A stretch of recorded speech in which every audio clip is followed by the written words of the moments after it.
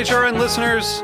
As we celebrate our 15th year, we are deepening our commitment to giving voice to the next generation of food systems storytellers, and we need your help. Our internship and fellowship programs help activate new possibilities for underrepresented and underestimated young people through experiential journalism, audio engineering, and production training. Through these unique programs, HRN helps food equity stewards build essential workforce readiness skills that expand their potential and foster economic mobility. Please consider supporting these critical programs. And with a minimum donation, you can be entered to win a dinner for two at an amazing restaurant in one of 8 cities and tickets to a concert at a great venue in one of those cities. We have incredible partners across the country who have donated, as they also share our passion for helping to educate the next generation of food systems storytellers. Check out heritageradionetwork.org/15 to donate and enter to win today. That's heritageradionetwork.org/15 to donate and enter to win today. And make sure you donate before March 31st. Thank you. This episode is brought to you by Bin to Table, a monthly food subscription service for folks who want to cook with the best pantry ingredients on the planet. Learn more at bintotable.com and use the code HRN at checkout to get $20 off your first month. This week on Meat and Three, we have stories about food in large quantities. From bulk buying groups and reasons for stocking up, to creative solutions for handling excess waste. We have someone picking up our corks from the wine bottles and they repurpose them to make buoys for boats and like shoes and all these different things. Yeah, because of the COVID, everybody isolate at home. But to see the people face to face is still exciting. So we kind of treat it like a chance to say hello to the people and to the friend. Listen to Meat and Three, HRN's weekly food news roundup, wherever you get your podcast.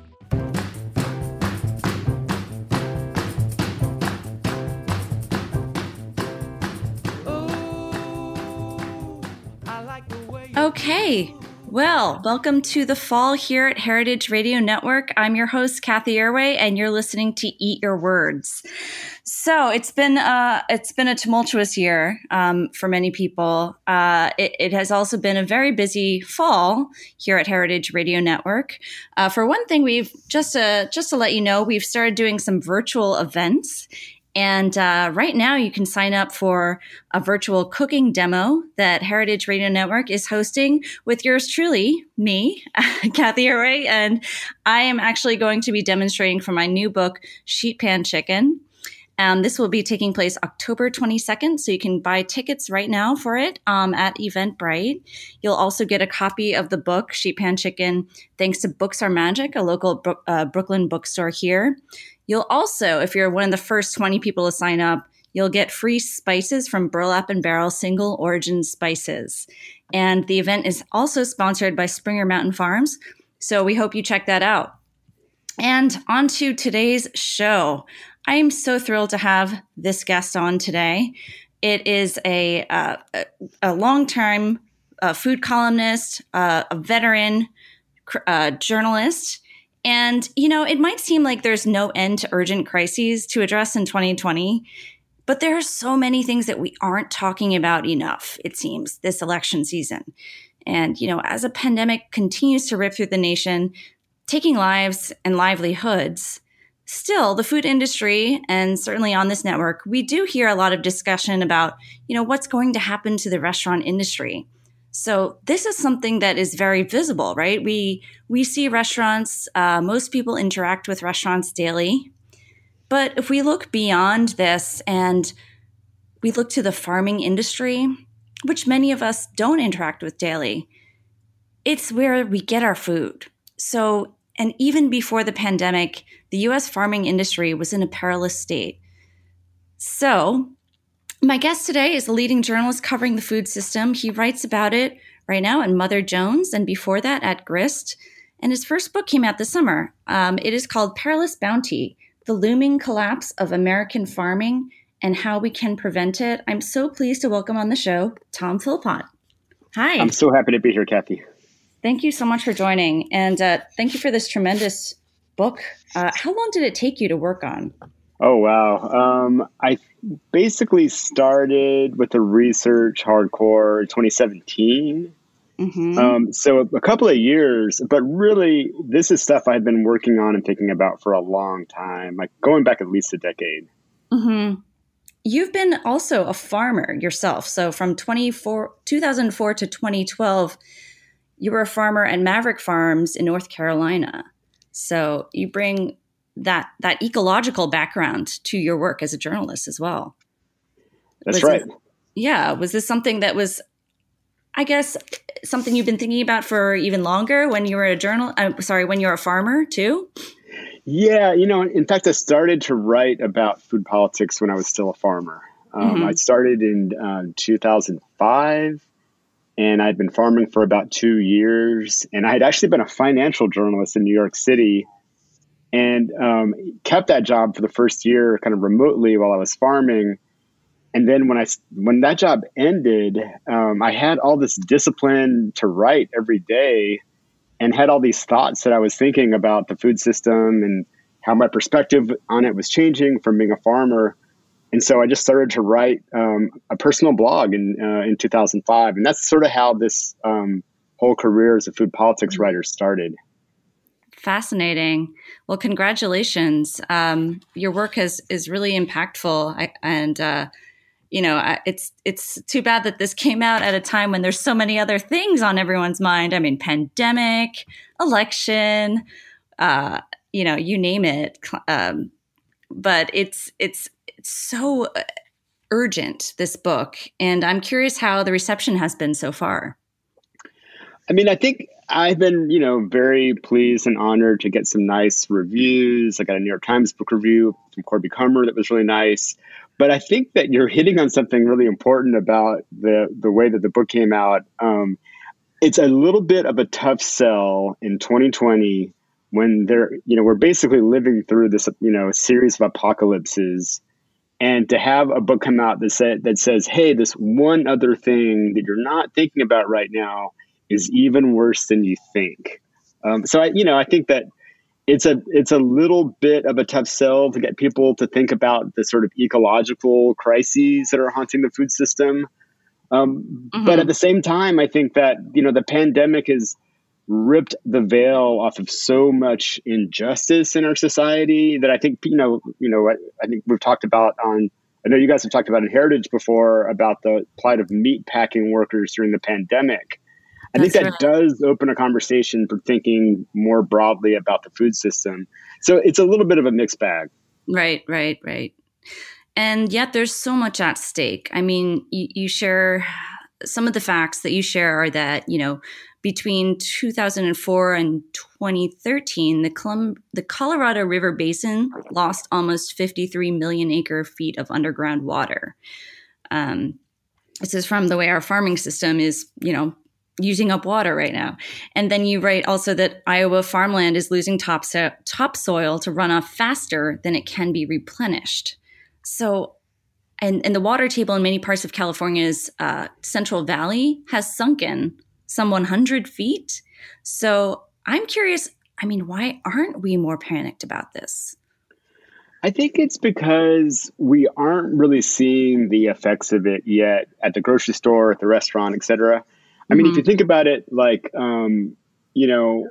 these are slow motion crises. If California's Central Valley essentially uses all the water in its aquifers, until it's actually gone, and until the snowpack of the Sierra Nevada mountains, which also feeds that region's farming, and it's also in decline because of climate change, we don't really see it at the grocery store until basically it's gone. And so it's easy not to think about. And it's the same thing with the topsoil in Iowa.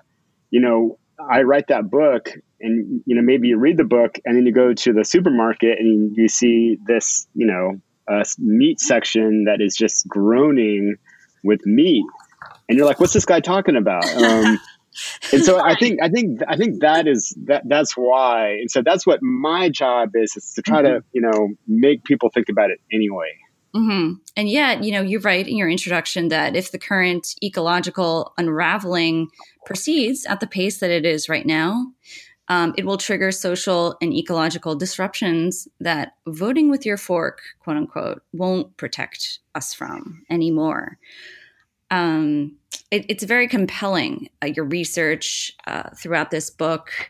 And if you don't mind, I would love to read a little bit to just give folks a deeper idea of the topics. I'd love to read a little bit more from the intro. Sure. Great. So you write, what drives this creeping disaster is the rise of a virtual oligarchy of companies that capture most of the profit generated by the $1 trillion a year food economy. 3 massive globe-spanning companies, Bayer Monsanto, Corteva, and Syngenta, sell the great bulk of the seeds and pesticides available to you as farmers. A handful of others, Tyson Foods, Cargill, JBS, and Smithfield, slaughter and pack the majority of the meat we'll eat. I'm going to skip ahead. And then you write, as I'll show, these behemoths profit by squeezing farmers and offloading the costs of ecological degradation they cause onto communities and taxpayers. And they invest a serious portion of their gains into Washington, D.C., lobbying and campaign donations, allowing them to beat back regulations and resist challenges to their primacy in the food system. That sounds like a lot we're up against. Indeed. My question is, why aren't the giants of our industrialized food system, who have inevitably created these conditions that are looking to create something of an apocalypse in farming, why aren't they doing more to counter this potential collapse? I mean, I think it's sort of human psychology. If you're doing something that benefits you in the short term, but that might cause long-term damage, it's really hard to stop doing. I mean, you can almost think about it like a cigarette habit. Smoking is really fun. You love the ritual of the smoke break. You love, having cigarettes and coffee.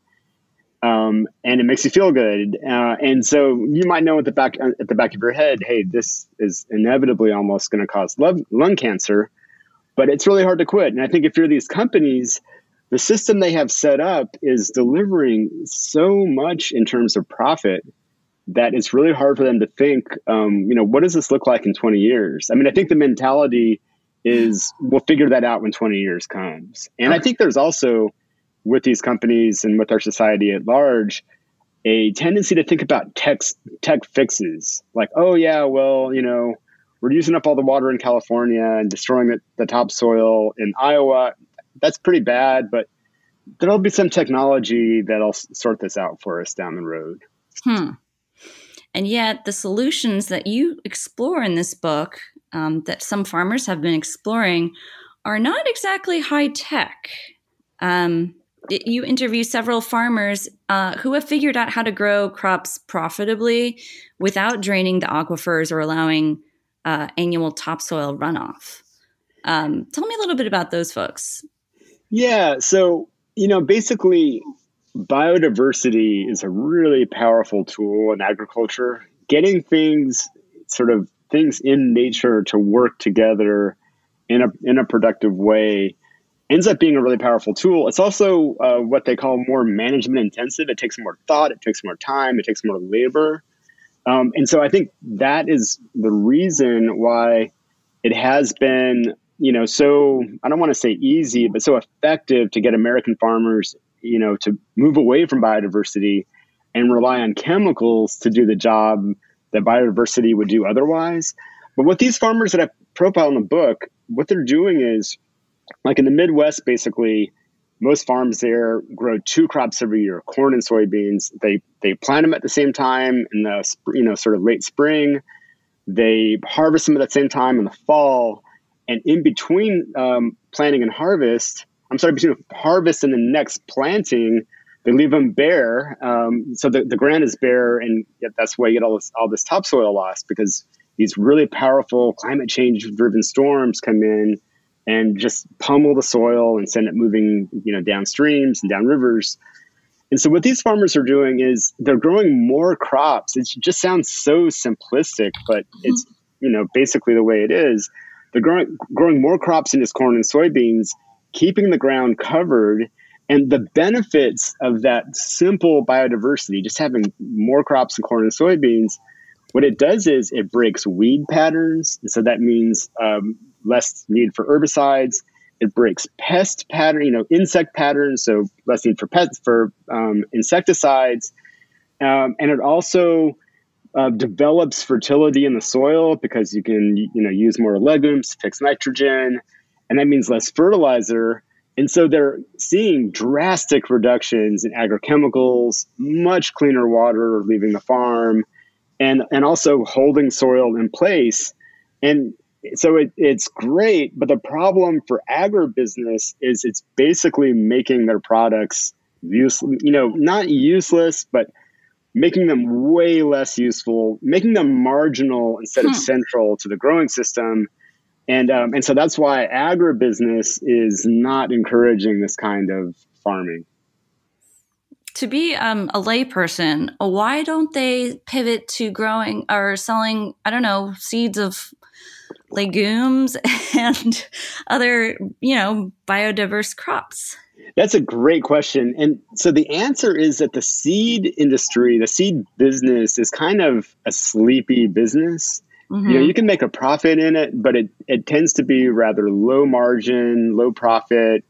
And so what you had, before, let's say the 1960s or 70s, you had these regional family seed businesses. There were lots and lots of them. It was like a good family business. No one was getting super wealthy from it. And what happened, and I tease this out on the book, is starting in the 70s, as the chemical industry started to experiment with genetically modified crops, with this sort of new transgenic technologies, they moved their attention, to seeds. And so they started to apply this technology to seeds.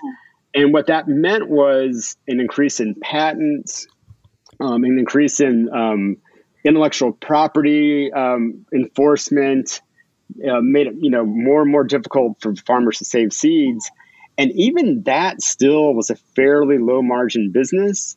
And so what they started to do is, we're chemical companies already. What if we could engineer seeds to withstand our herbicides?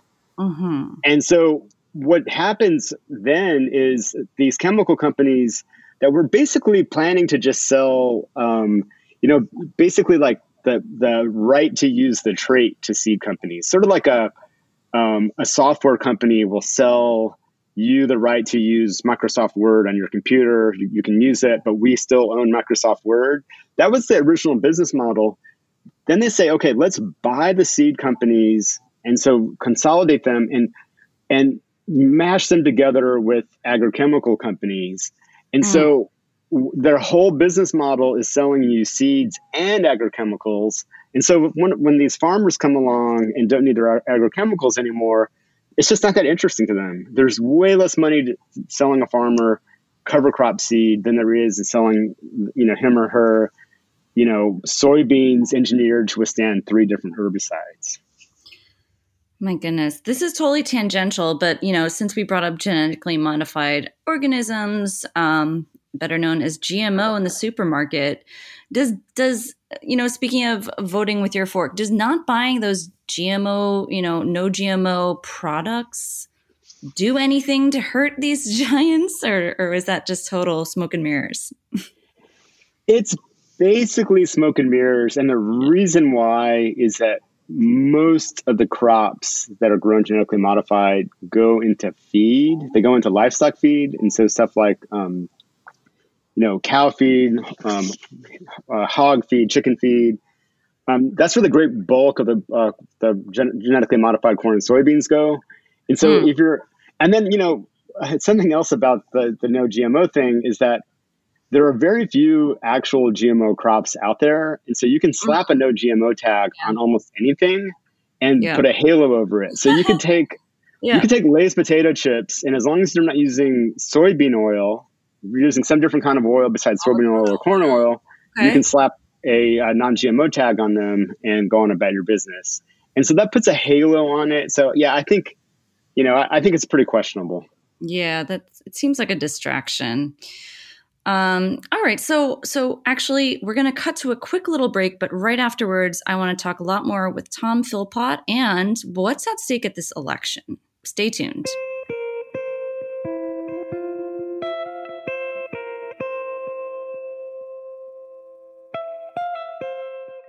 This episode is brought to you by Been to Table, a monthly food subscription service for folks who want to cook with the best pantry ingredients on the planet, founded by Ben Simon. After working for President Obama, Ben spent 5 years traveling the world for Greenpeace, campaigning on climate change and sustainable agriculture. He always kept his eye out for delicious food to bring back home. Now, with everyone's travels on hold and home cooking more important than ever, Ben's subscriptions provide a way for home cooks to experience different food cultures each month and put together nourishing, delicious meals with the best pantry items on the planet. With Taste the World, get a new shipment of different best-in-class ingredients to explore a new cuisine each month, along with tips and tricks to help out. We're talking delicious, single-origin spices, cold-pressed olive oil, beautiful sauces, and lots of ways to use them. There's also an essential subscription which gets you a delicious assortment of heirloom, hard-to-find recipe staples. You can also get both each month with the full Been to Table box subscription. Learn more at bentotable.com and use the code HRN at checkout to get $20 off your first month, and Been to Table will donate $10 to HRN. All right, we're back chatting more with Tom Philpott. He is a columnist at Mother Jones, and his new book, Perilous Bounty, explores the looming collapse of American farming and how we can prevent it.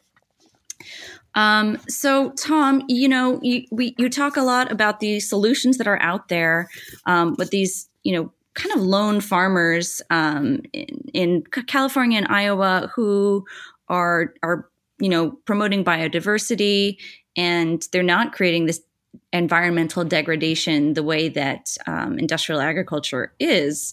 Why aren't there more following in their footsteps? And what are the farmers that you spoke with? How are they regarded in the farming community? Yeah, so basically the reason why these farmers that are successfully doing this and actually making, not getting rich, but making a decent profit with their goods, the reason why they're not imitated is that it's just kind of goes back to that cigarette metaphor I used earlier. So most farmers in the Midwest are doing corn and soybeans, and that's it. Or maybe they have hog buildings that they're, giant, hog factories that they're growing hogs under contract with these big meat companies. And even though it's a terrible business and there are very few profits, very slim, if any, profits in it, in the marketplace, government policy in various ways keeps them going, especially the bigger they are, the more profitable they are, with subsidized crop insurance.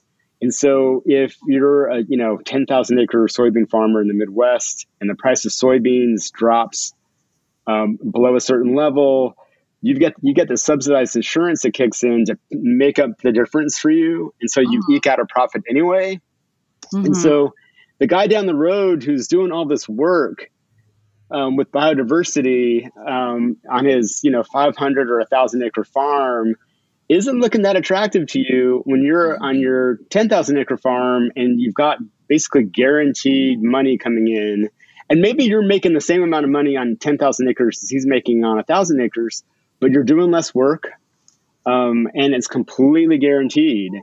And so that creates this tremendous inertia. So we can talk about success stories all we want, and I've been talking about them for a decade, and other people have been writing about them, and we're not seeing a big change. And so what a lot of people like me are saying is that we have to change the policy, and that we have to change these policies that are making it profitable for these giant farms to skate by, overproducing corn and soybeans. And that gets back to that quote you read earlier from the book about how these companies invest some of their profits in keeping those policies the same. It's really, really hard to change farm policy in Washington. Right. So they're totally incentivized to stick with the status quo. So is anything do you think that there's anything at stake right now with the current presidential election? Yes. Okay. Yes. Okay, so basically, the Trump administration has put the current farm policy on steroids, the current sort of status quo foreign policy on steroids by essentially parachuting cash into farm country for various different excuses. There was a trade war. There was the COVID-19 crisis that didn't really impact corn and soybean prices that much. But these excuses come up, and Trump found his USDA Secretary Sonny Perdue found a mechanism to basically create money without going to Congress. And we're talking billions of dollars. Okay. And just essentially handed it out to these farms. And so that's what Trump is doing. There's no talk of reform. Everything's great. Sonny Perdue's already said himself, get big or get out. He's told farmers that. And I think if Biden were to win, now he's a very moderate politician, and his entire time in power, he's never challenged foreign policy. The Biden-Obama foreign policy was not great. His pretty status quo. And he's listening to Obama's USDA Secretary, Tom Vilsack, who's a former governor of Iowa. He's got a very, standard, moderate Democratic policy, very tied to agribusiness. But here is the thing. I think that because the economy is basically in tatters, and because the epidemic continues, we are going to need radically different policies going forward. I think we're going to need something like a New Deal. And, there's this, like we had after the Great Depression or in the Great Depression, and there's this famous quote by a right-wing economist who said, basically when a crisis hits, policymakers grope towards ideas that are lying around. And I think that there's been the social movement and politicians like Alexandria Ocasio-Cortez who have put a Green New Deal out there as an idea lying around. And I think it's going to be something that we could very well see if the Democrats take the Senate. Something like that could happen. And I think food and food policy could be a part of it, because if you care about climate change, and if you read my book, you will see that climate change is completely accelerating the crises that I talk about. We're not ready for climate change. We need to completely change our agriculture to get ready for climate change. And I think that something like a Green New Deal, if it pushes through, could transform things. Nice.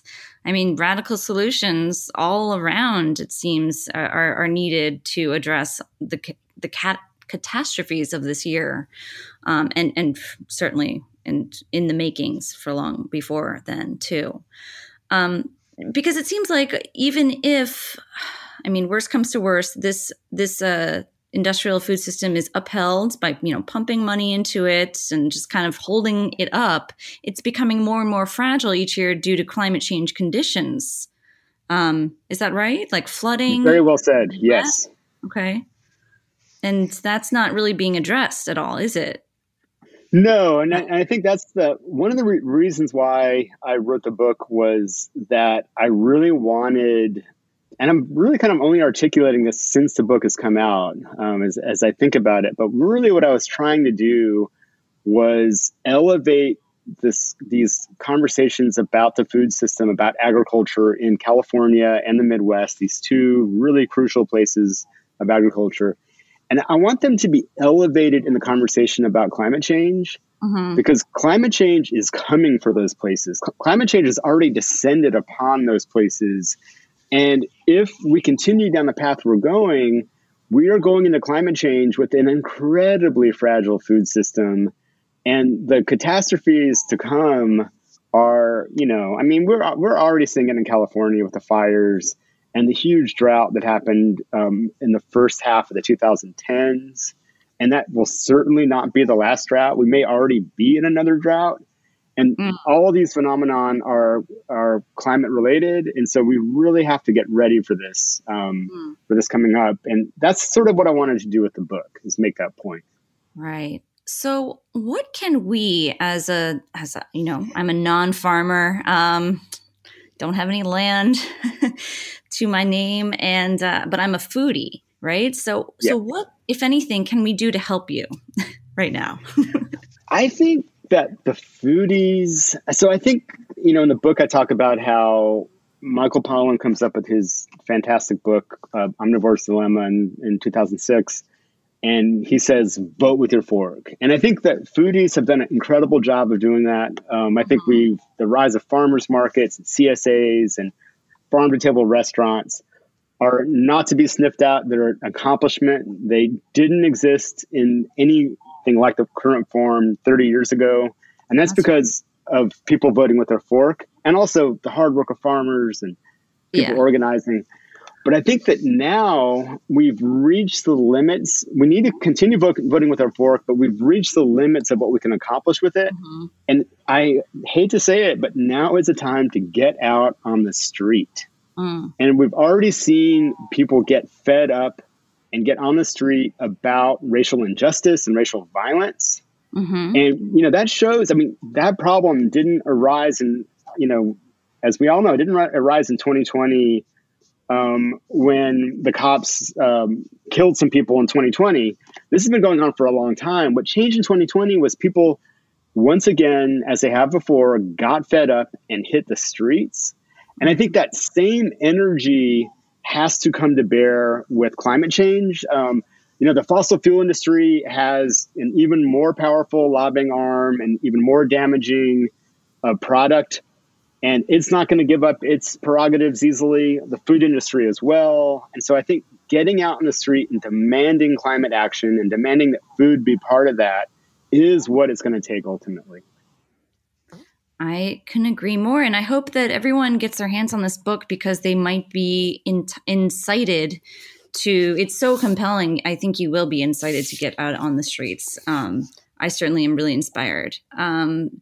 It looks like that's about all the time we have for today, but that was an incredible, thank you so much for your time. That was an incredibly inspiring interview, an incredibly important book that you've written. So yeah, thanks so much, Tom.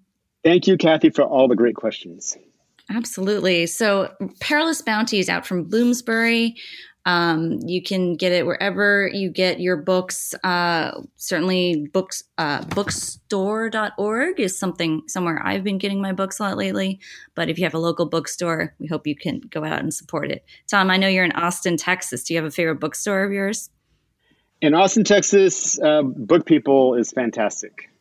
Fantastic. All right. Well, from everyone here at Heritage Radio Network, thank you, Jeet Suresh Paul, our engineer. And we'll see you next week on Eat Your Words. Eat Your Words is powered by Simplecast. Thanks for listening to Heritage Radio Network, food radio supported by you. For our freshest content and to learn more about our 10-year anniversary celebration, subscribe to our newsletter. Enter your email at the bottom of our website, heritageradionetwork.org. Connect with us on Instagram and Twitter at heritage_radio. You can also find us at facebook.com/Heritage Radio Network. Heritage Radio Network is a nonprofit organization driving conversations to make the world a better, fairer, and more delicious place. And we couldn't do it without support from listeners like you. Want to be a part of the food world's most innovative community? Subscribe to the shows you like, tell your friends, and please join the HRN family by becoming a member. Just click on the beating heart at the top right of our homepage. Thanks for listening.